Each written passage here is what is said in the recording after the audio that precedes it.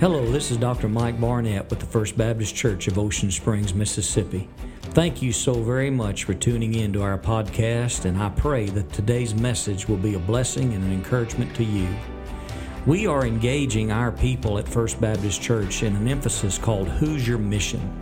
It is a challenge to personal soul winning and personal evangelism for the year 2023.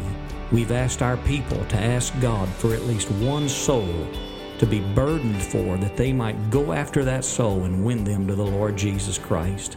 That is the theme of these current messages, and I pray that they will encourage you to be a soul winner and go after one soul that needs to be saved now and to know Jesus now.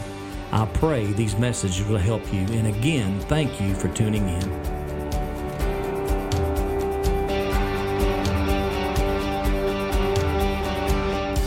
Today, if the music didn't warm your heart, your wood's wet.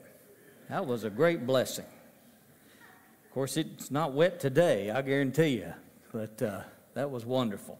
If you have your Bibles, I invite you to turn with me to 2 Samuel 8 as we make our way through this interesting book in the Old Testament, 2 Samuel Chapter 8. Now, next week, we'll be in chapter 9, Lord willing, and that's just one of my favorite chapters of all the Bible.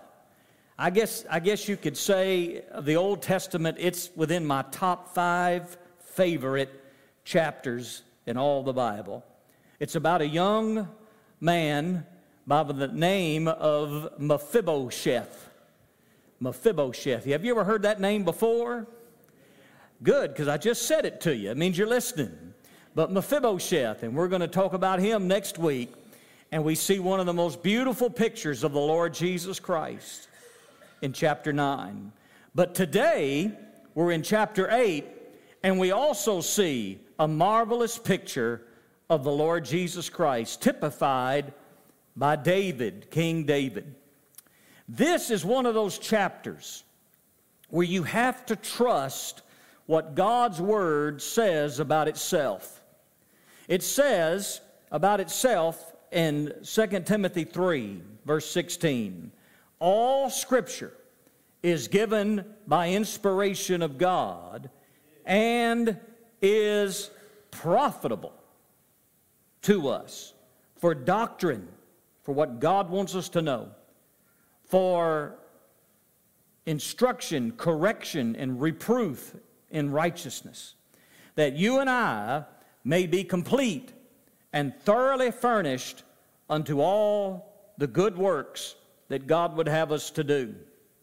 And so when you read a text like this, you might ask yourself, how in the world does this apply to me?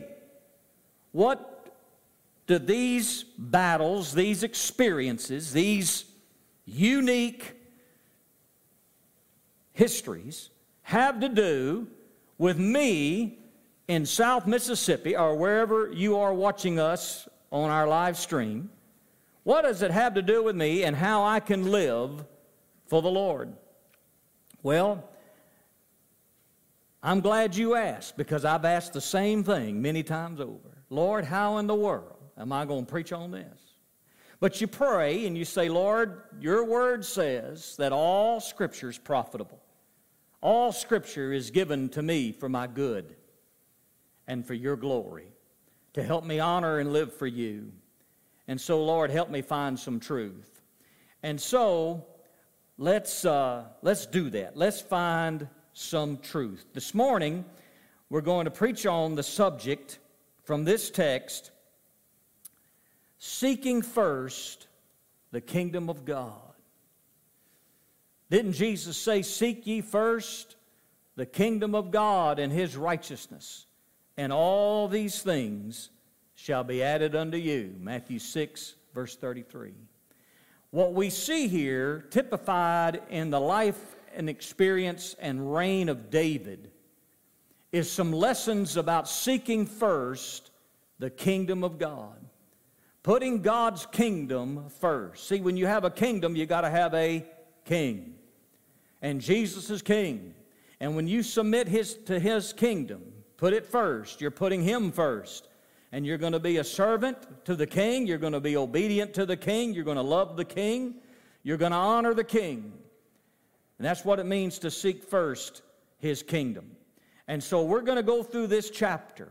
I pray you will find it interesting, but I really hope you will find it edifying in the Lord. So let's begin with verse 1 of chapter 8. And after this, it came to pass. There's the first point of the whole chapter. The borders of the kingdom. The borders of the kingdom. In chapter 7, you remember David is at rest from his enemies. God has given him a reprieve from the battles that he's fighting. And he says, I want to build the Lord a house. I want to build the Lord a temple where we can worship him. He's dwelling in a tent. I have a house of cedar, and we go to a tent to worship him. I want to build him a house. And you remember the story. Nathan the preacher jumped the gun and said, go do it, David, let's get it done. And then that night, God wakes the preacher up, and the preacher has to go wake David up. And Nathan the preacher says, God says, no, you can't build the house, but God's got something better. He's going to build you a house, and you're going to have a descendant on the throne forever. And of course, that's fulfilled in Jesus. And then last week, we saw that wonderful latter part of chapter 7 where David worships the Lord. And he just worshiped, and we learned a lot about worship last week. And now we come to our chapter, and it came to pass after that worship experience that David looks around, and he sees that all the battles have not been fought, that there's still some land that God had given Israel that David needed to take, to claim. If you remember back in Genesis chapter 15 and verse 8, God came to Abraham, and he made a covenant with Abraham. And the covenant involved many aspects. It involved the people of Israel who would come from his loins. It involved the Messiah of Israel who would be a blessing to all people everywhere, even us Gentiles in South Mississippi. And also, it gave a promise of the land to Israel. And in Genesis chapter 15 and verse 8, God promised Abraham's descendants all the land from the Nile River all the way up to the Euphrates River. God said, this is the land I will give you. And so, Abraham was made that promise by God. Abraham's promise, the covenant of Abraham, came about through Abraham's son Isaac, and then to Isaac's son Jacob, and to Jacob's sons, including his son Judah. And Judah would one day have a descendant by the name of David. And David looks around and sees that land that has not been claimed as of yet. David sees that land that has squatters on it. Now, you might say, well, wait a minute. David was just a warmonger. He went and ran people off and all of that. Study your Bible, and you will see that God told Abraham, that land belongs to you. I'm giving it to you. And by the way, it's God's land. He can give it to whom he wants to give it to. And God told Abraham, you're going to get all that land. Your descendants will get that land in time when the iniquity of these people has reached its climax. I'm going to judge them for their sin, and you're going to get that land. I'm giving you that land. And so David looks around and he says, look at here. This is God's land grant to us. We've got to claim it. David did not fight or wage war offensively against any nation, and claim any land that wasn't included in the covenant. So what we're about to see is we're about to see some battles. And we're going to see David claiming some land and claiming some rule that God had given Israel. And the lesson for us pertaining to the borders of the kingdom is this: David's standard was not to be content where he was. His standard was the Word of God and its promises.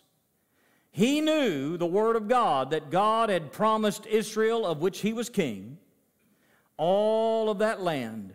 And David said, I'm going to go get it. That is a picture of an aspect of the Christian life that we really sometimes miss. We sometimes don't think about it. But the Christian life in terms of claiming the promises of God is captured in some of the old hymns we used to sing. I'm pressing on the upward way, new heights I'm gaining every day, higher ground. And then there's another one. Now imagine there's going to be somebody in this room who's going to be offended when I say this in this woke culture we live in. But there's another old-time song I used to like to sing. Onward, Christian soldiers, marching as to war, with the cross of Jesus going on before. And then our little kids sing, I'm in the Lord's army. Remember that? Yes, sir. The Christian life is about seizing what God and all God has for you in Christ. David was at rest.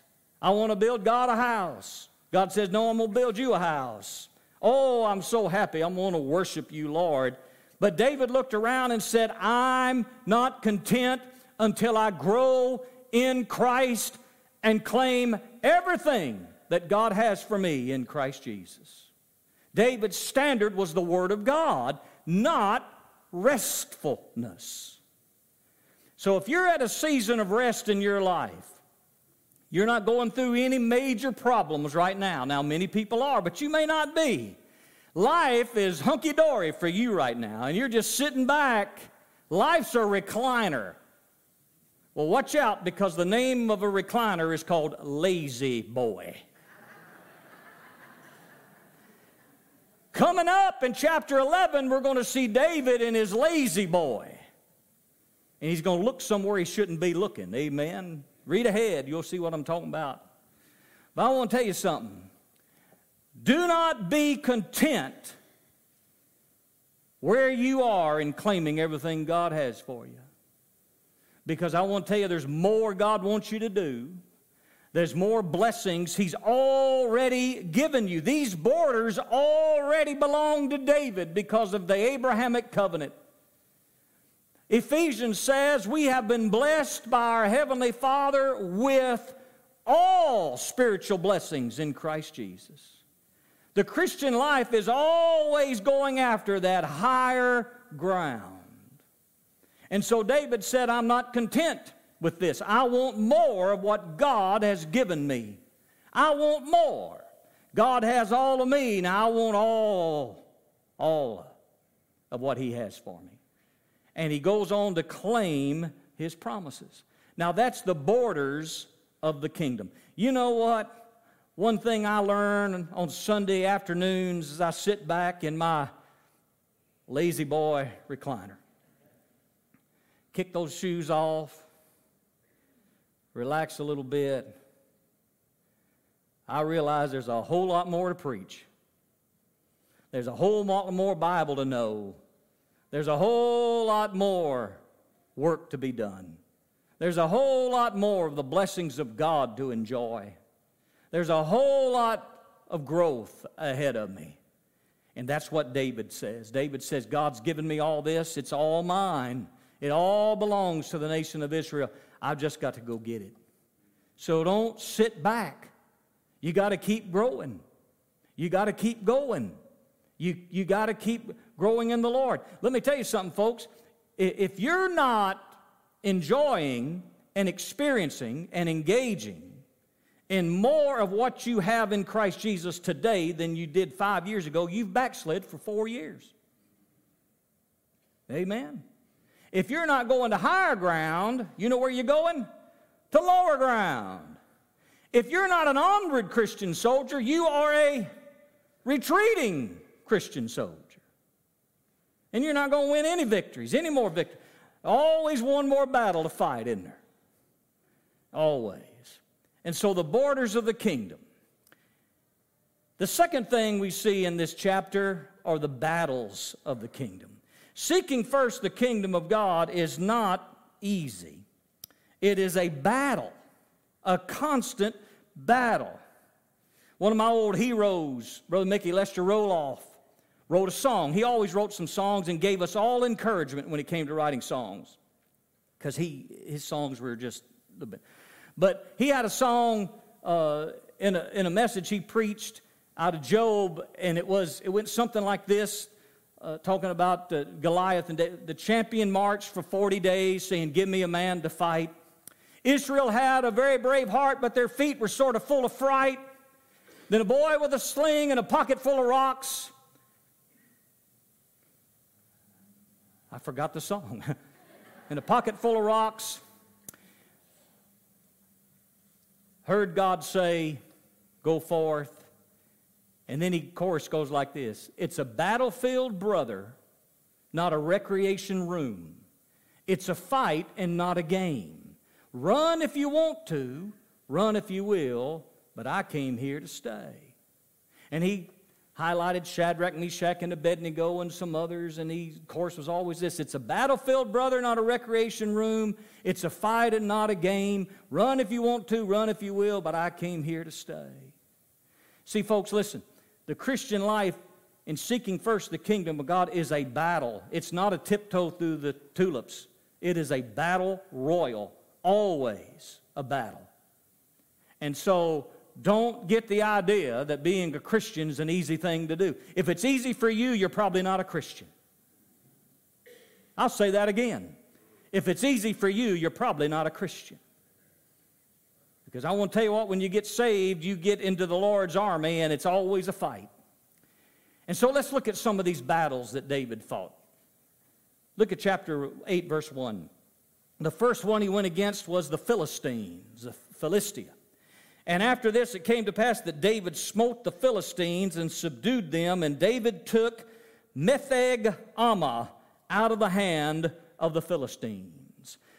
The Philistines were the number one enemy of Israel in the Old Testament, the Philistines. As a matter of fact, it's called, many people will call it Palestine, which is a derivative of Philistine. And so the enemies of Israel today, they don't call it Israel, they call it Palestine. So whenever you're watching the news and they talk about something going on in Palestine and they don't use the term Israel, you know where they stand. But the Philistines were the number one enemy. And here, right off the bat, David goes and smites the Philistines and subdues them, and he takes an area called Metheg-ammah out of the hand of the Philistines. Now, I don't imagine you were planning your next vacation saying, "I think we ought to go to Metheg-ammah." Well, David went to Metheg-ammah for a fight, and he got one, and the Lord gave him a victory. It's real interesting. The word Metheg-ammah means the bridle of the forearm. That's what it means, the bridle of the forearm. Now, we know what a bridle is. You put a bridle on the horse to control it. The forearm is a picture of strength. This was a major stronghold in the plain of battle. This was a stronghold of the Philistines, Metheg-ammah, where you controlled the strength of the area. Whoever controlled Metheg-ammah controlled the area militarily. It was a stronghold, and David went up against it. Now, two things about this place. Metheg-ammah This is where, when the Civil War started, right after Saul died and David was declared king of one tribe only, Judah, this is where Abner started the battle and fled to when Joab went after him. Abner climbed up top of this stronghold, Metheg-Ammah, and stopped and said, "Joab, why are we killing each other today?" And Joab knew he could not take him when he was in Metheg-Ammah. He knew it was useless to try to take this fortress. And so Joab retreated, and Abner retreated, and the war went on. A second thing about this is the sister text to this, 1 Chronicles tells us that this area, 1 Chronicles 18, was around the city of Gath. Who else was from Gath? Anybody remember? Goliath was from Gath. And so this was in the area of Gath. And it was probably on the outskirts of that whole area, this major city of the Philistines, Metheg-Ammah, the control of strength, the control of the power, in order to protect that whole area. And the Bible says David went and smote the Philistines and took Metheg-Ammah, this stronghold. Let me ask you a question. Do you have any strongholds in your life that need to be taken? Do you have any addictions in your life? Are you addicted to alcohol? Are you addicted to tobacco? Are you addicted to drugs? Are you addicted to pornography? Do you have any strongholds of a bad temper, of a bad attitude? Any strongholds of sin that just dominate you and dictate the way you carry yourself and even your relationships with people? And they are strongholds of sin, and they need to be destroyed. Well, just as David took Metheg-Ammah, I want to tell you David's greater son, the Lord Jesus Christ, can take your stronghold. And he can run it out, and he can win, and he, in your life, can have the bridle of the forearm, the control of the power.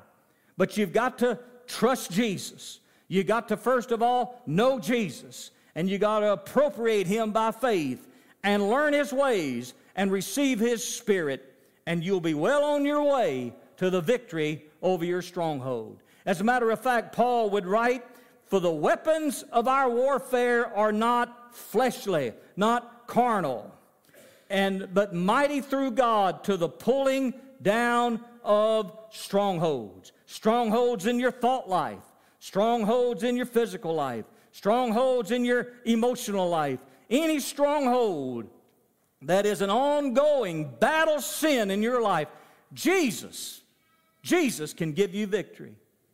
It may not be the hour you receive Christ, but I want to tell you what, you trust Christ today, you'll be well on your way. Well on your way by learning and growing in Christ. Let's look at the second group. Here we come to a familiar group, verse 2, the Moabites. He comes against the Moabites, and he smote Moab and measured them with a line, casting them down to the ground. Even with 2 lines measured he to put to death, and with 1 full line to keep alive.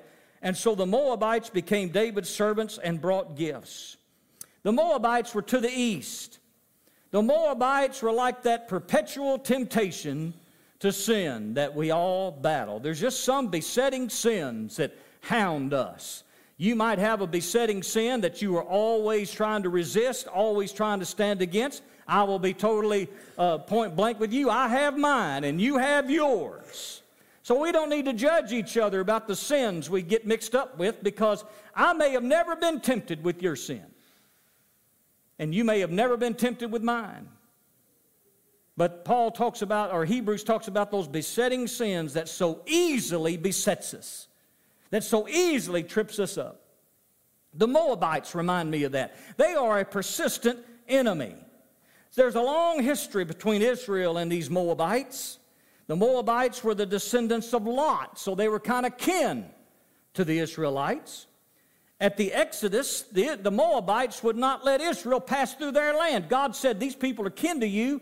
don't whoop them in battle, just ask them if you could pass through their land. And the Moabites said no.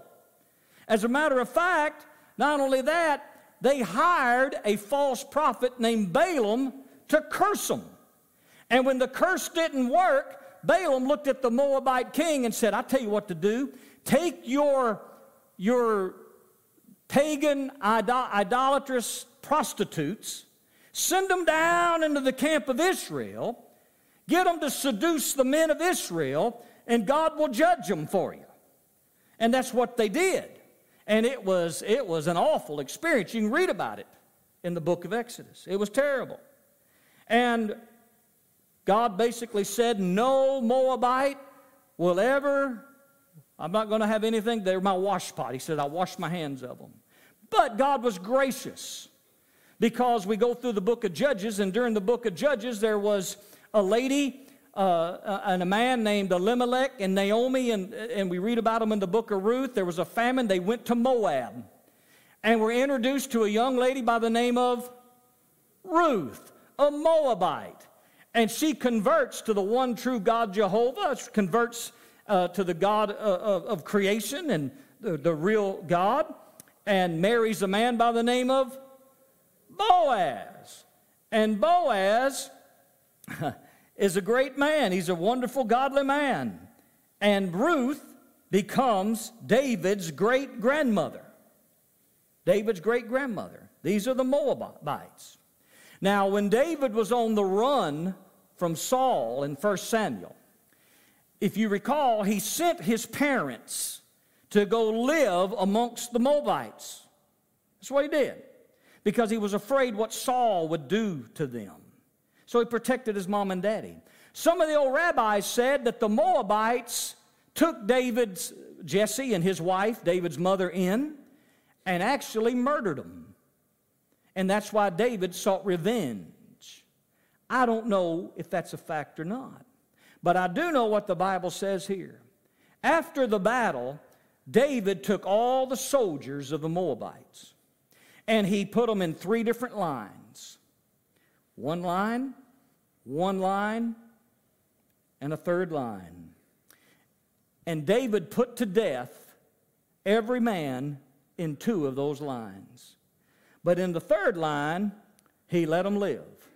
And the Moabites began to serve David and bring him gifts. That's what verse 2 says. Now, David has been criticized for that. Was he getting revenge for his parents? What was he doing? Well, the Bible doesn't tell us his motive for that.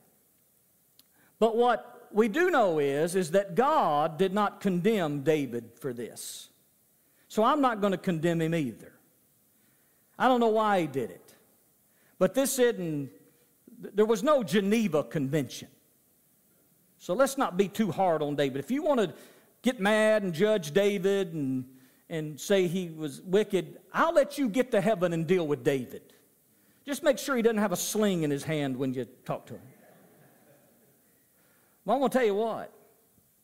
David had to neutralize a persistent enemy.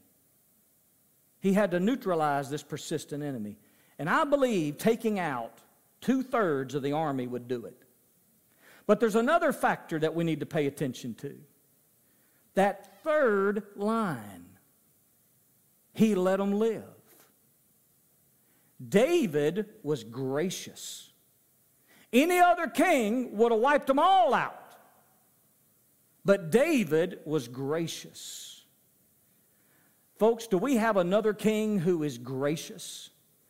Do we have another king who said, broad is the way that leads to destruction, to hell and death, and many there be who are in that line. Few there be who walk the narrow way. Few there be. You see the picture? If you don't know Jesus as your Savior, you're in the wrong line. You need to get in the grace line. Amen? There's so many people who are not in the grace line, it takes 2 of them. 2 lines. So few people are in the grace line, it's only 1 of them. Glory, I'm in the grace line because of Jesus. Amen. Would you get in the grace line today? The two lines lead to hell. The grace line takes you right through Jesus on to glory. Let's look at the third. We see here in victory over Zobah. Look at verse 3. David smote also Hadadezer, the son of Rehob, king of Zobah, as he went to recover his border at the river Euphrates. And David took from him 1,000 chariots and 700 horsemen and 20,000 footmen. And David hamstrung all the chariot horses, but reserved of them for 100 chariots. And there we have victory over Zobah. Zobah was an independent Syrian city, if you will, city-state. Aramean is called, Aramea. It was in the north. And David here shows us some great wisdom as he's seeking the kingdom of God. During all this time, independent of David, this king of Zobah, his name is Hadadezer, the son of Rehob, he decides that he needs to reclaim some land that he lost up on the Euphrates River. So he's marching his armies up there. And David sees what's going on and takes advantage of a mobile army and attacks and wins this great victory. First of all, he reduces, if not annihilates, a threat of the northern part of Israel by conquering this army with all these chariots. And he hamstrings all but 100 of the chariot horses. This is in keeping with the command in the book of Deuteronomy 17 that told the Israelite kings, you will not have an army accumulating chariots and horses, because I'm going to fight your battles. I don't need them all. So David just basically hamstrings all those chariot horses, makes them useless in the battlefield, and keeps about 100 of them. So he's in keeping with Deuteronomy 17. And David exercises great wisdom here in this battle.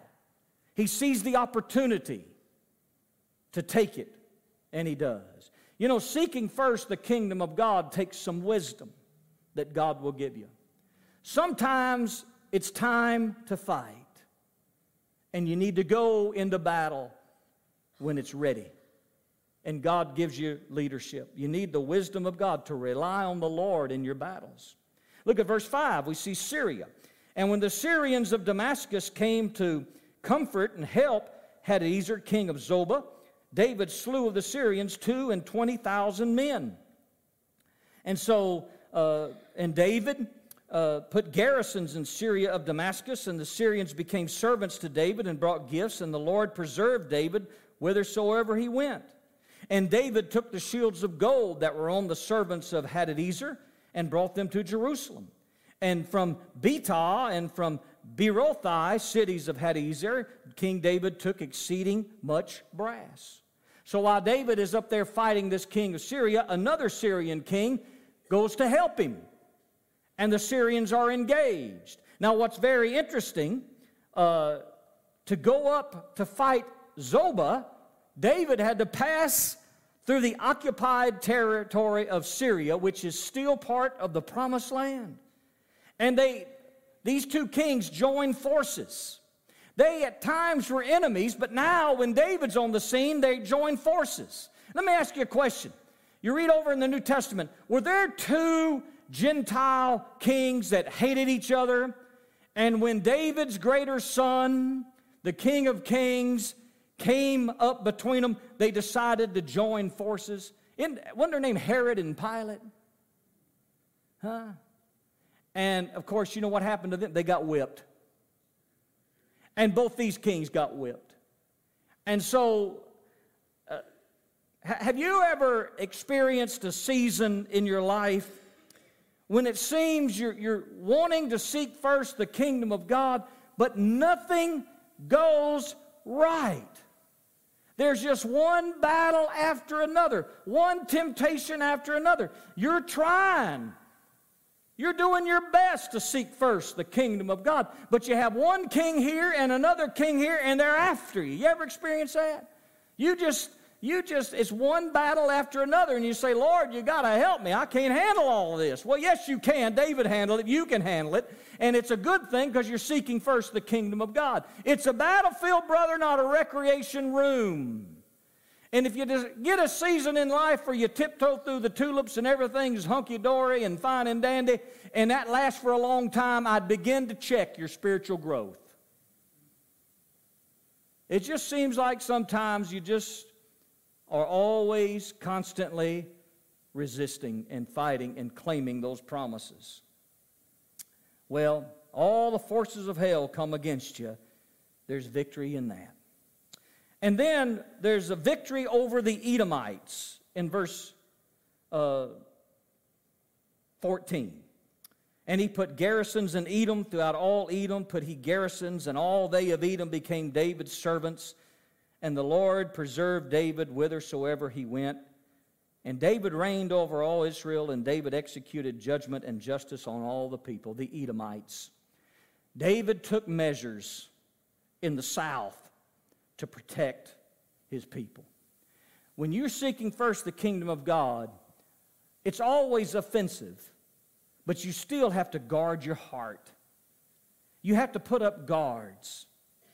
You have to have, let me just say this.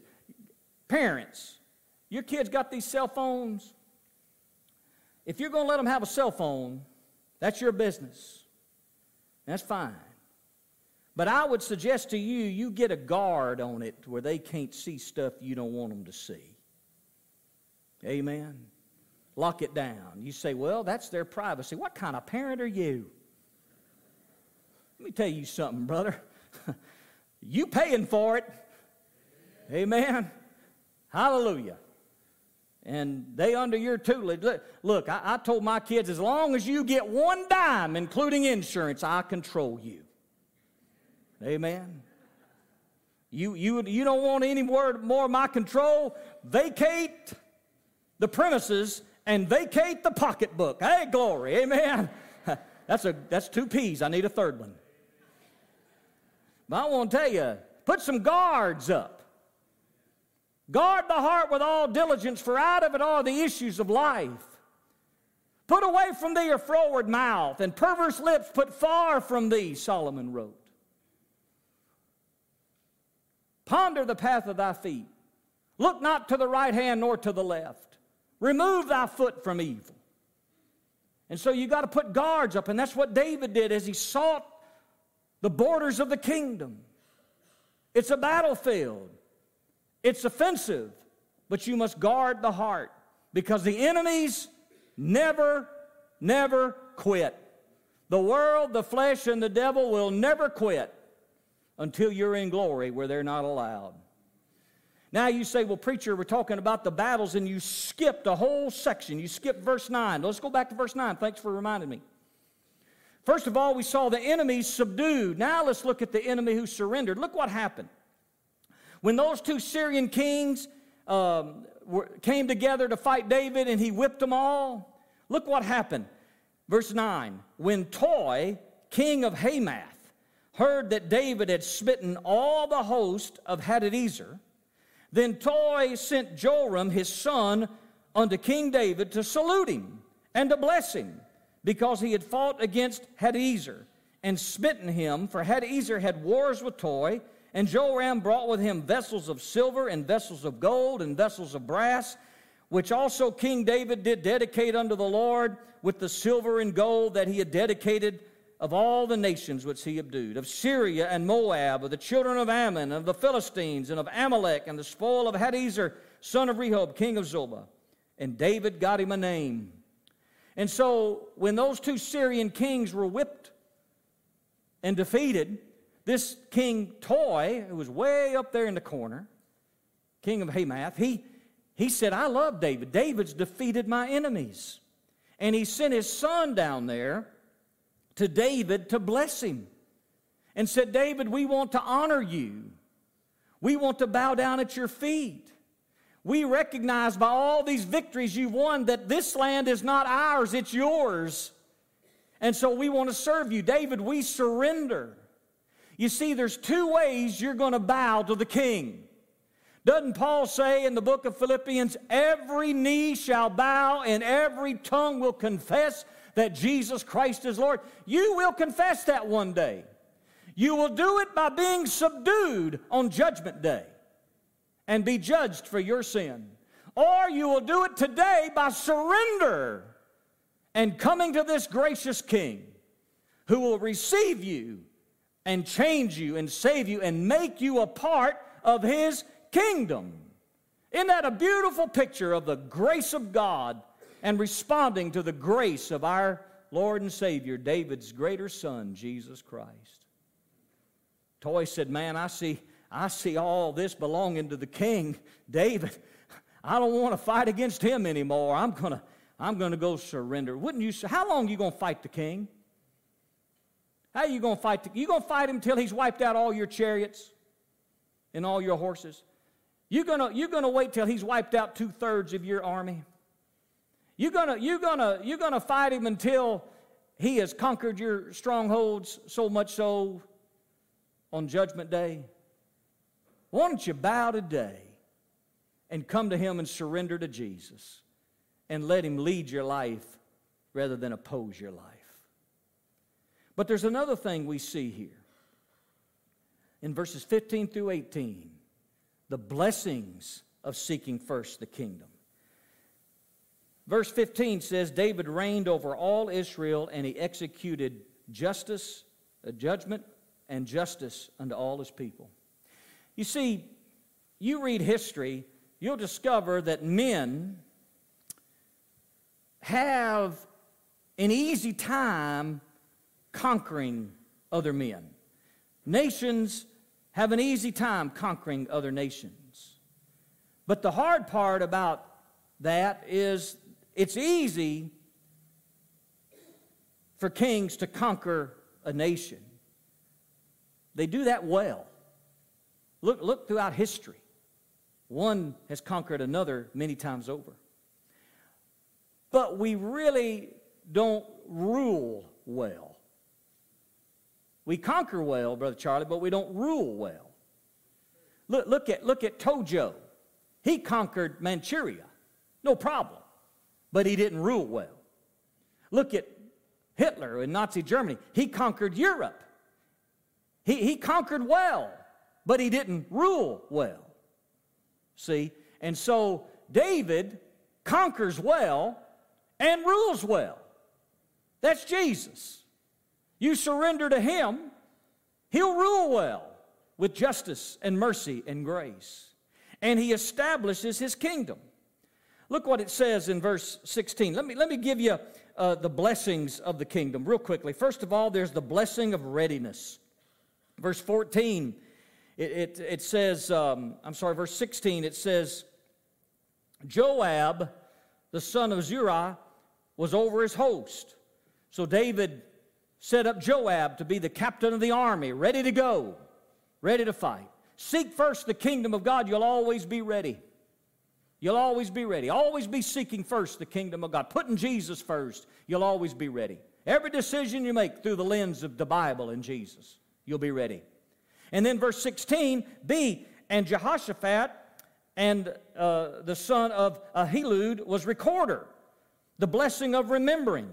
This man was made to remind David, to record these victories, and every now and then go to David and say, David, you won this victory this way. You won this victory that way. You won that other victory over there this way. David Toy came and surrendered to you, reminding David of all these victories. You know what that is?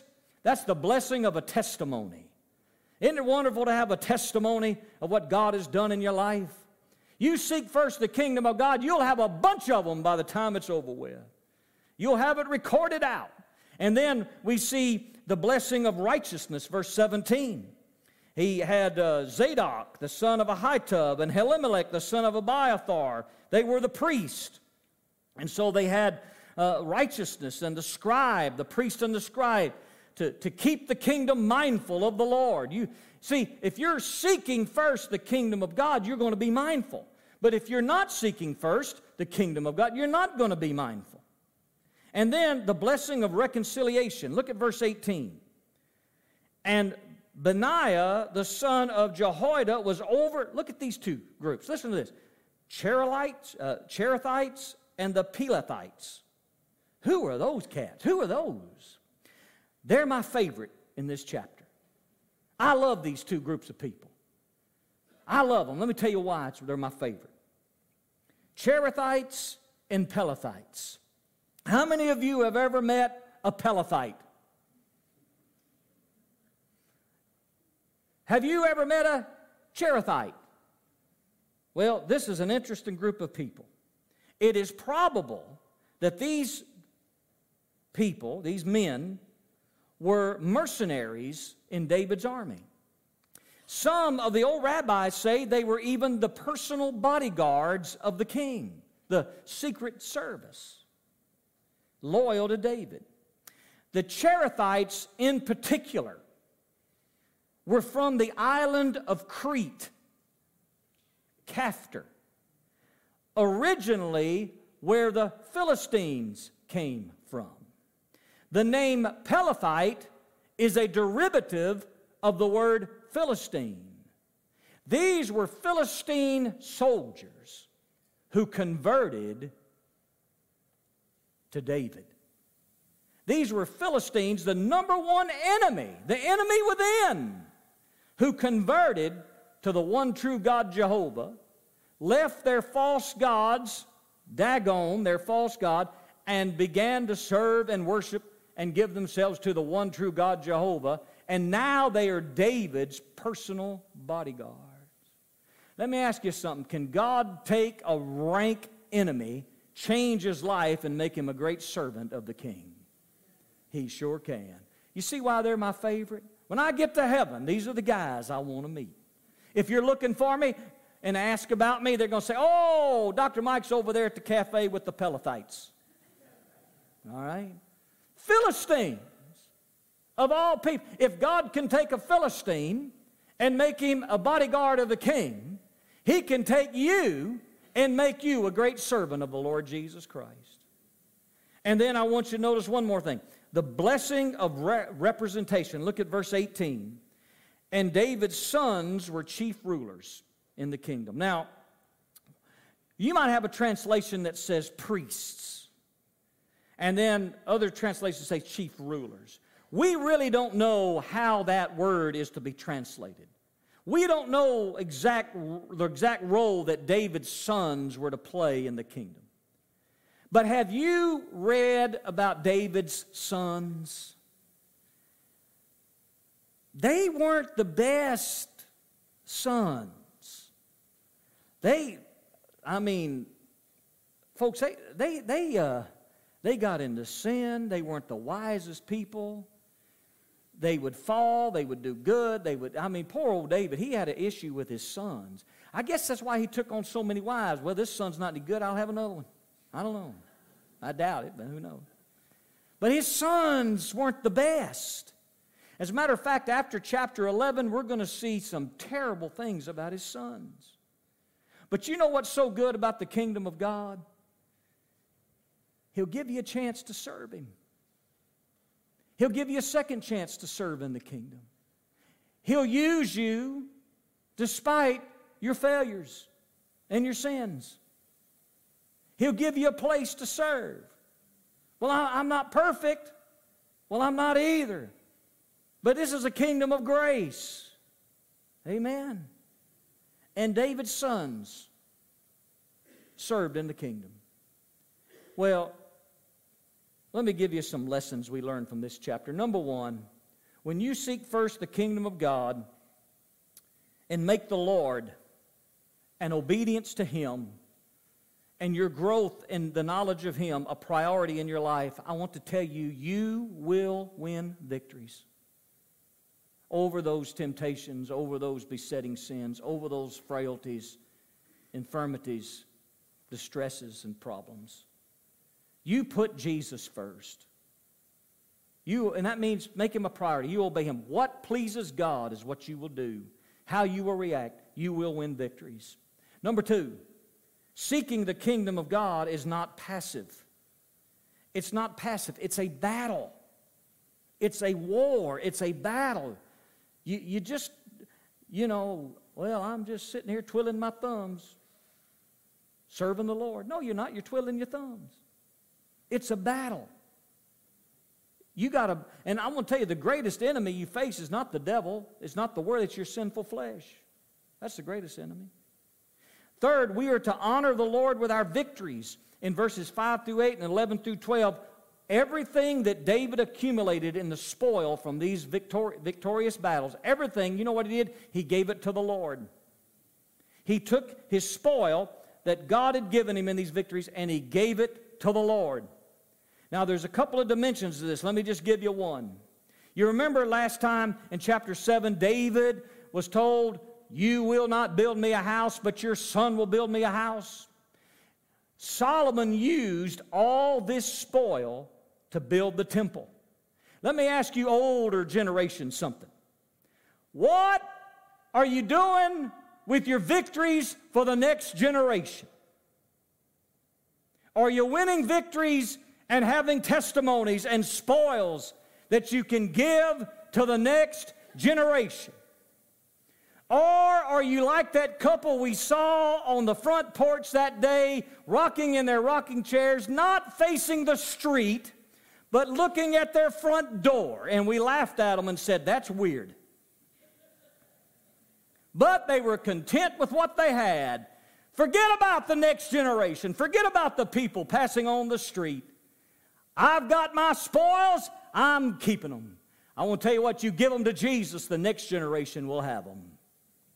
That's good preaching, whether you're a self-centered person or not. Amen. And then we're to honor the Lord with our victories. David gave his spoil to the Lord. Our victories are not our own. They are to be used for the building of the house of God and the building up of each other. And then, the purpose of all your life in seeking first the kingdom of God is to lift up the name of Jesus above every name, the character and person of Jesus above every name. Look at verse 13. And David got him a name. David got him a name. And so the Syrian army had come back, David defeated them, and David got him a name. That's the purpose of seeking first the kingdom of God, is to honor the name of Jesus. Let me ask you a question. Do you know the King of Kings personally? Are you in His army? Are you a part of His kingdom? If you were to die right now, are you 100% certain you'd go to heaven? Do you know Jesus? If not, you're in those two lines that lead to death. You're in those two lines. And the way you need to get in that other line is recognize the grace of God and the enlistment of Jesus into His army, into His kingdom. And I want to tell you what, those Moabite soldiers, I doubt David gave them a choice about which line to get into. I doubt he let any of them see what's going on. Can you imagine 4 rows back look and say, uh-oh, I'm in the wrong line? I don't imagine they got to step over. But I want to tell you what, Jesus, we call Him David's greater son because everything about Jesus is greater. David had grace that day, but Jesus has abounding grace. And you can step over into the other line. And you can be saved today from your sin and your death and the guilt and the penalty of your sin. Dear Christian, let me ask you this. Are you in the fight? Are you praying the battle of prayer?